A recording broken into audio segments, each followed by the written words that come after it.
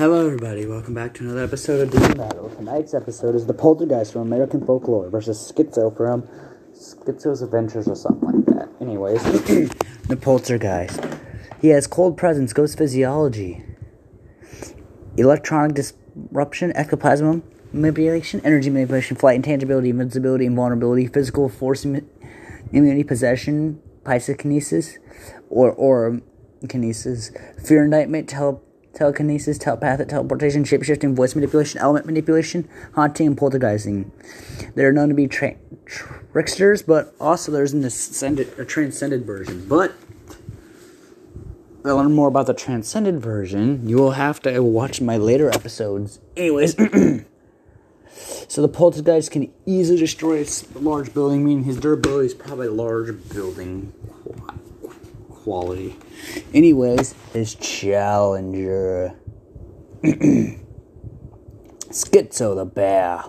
His abilities are superhuman characteristics, weapon mastery, body control, production tendrils, regeneration, we ignore mortality, enhanced senses, teleporting, shapeshifting, element intangibility, stealth mastery, absorption, elasticity, transmutation, tune force, hammer space, reality corruption, berserk mode,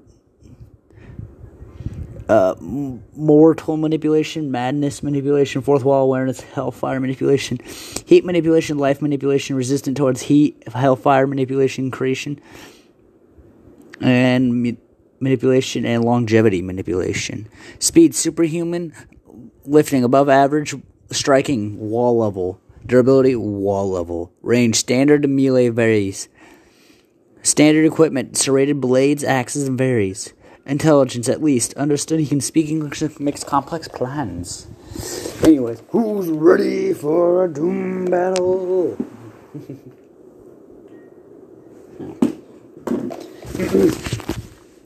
As Skizo sees.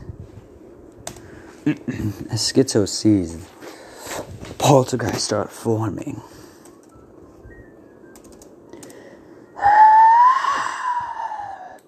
Poltergeist lets out a roar.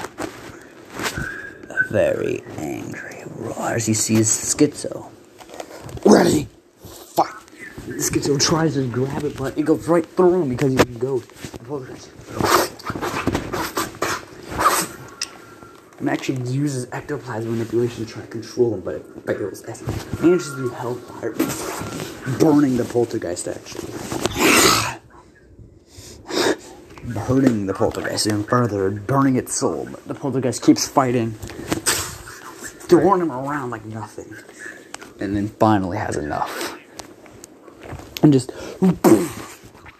killing Skizo. The reason the poltergeist, when he had a couple more abilities that Skizo was not immune to, and also the pure fact he was way more durable. Anyways, I hope you guys enjoyed this episode. Bye-bye. Next time on Doom Metal, Finn from Adventure Time versus the Ferrowit from 7 Days to Die. Bye-bye.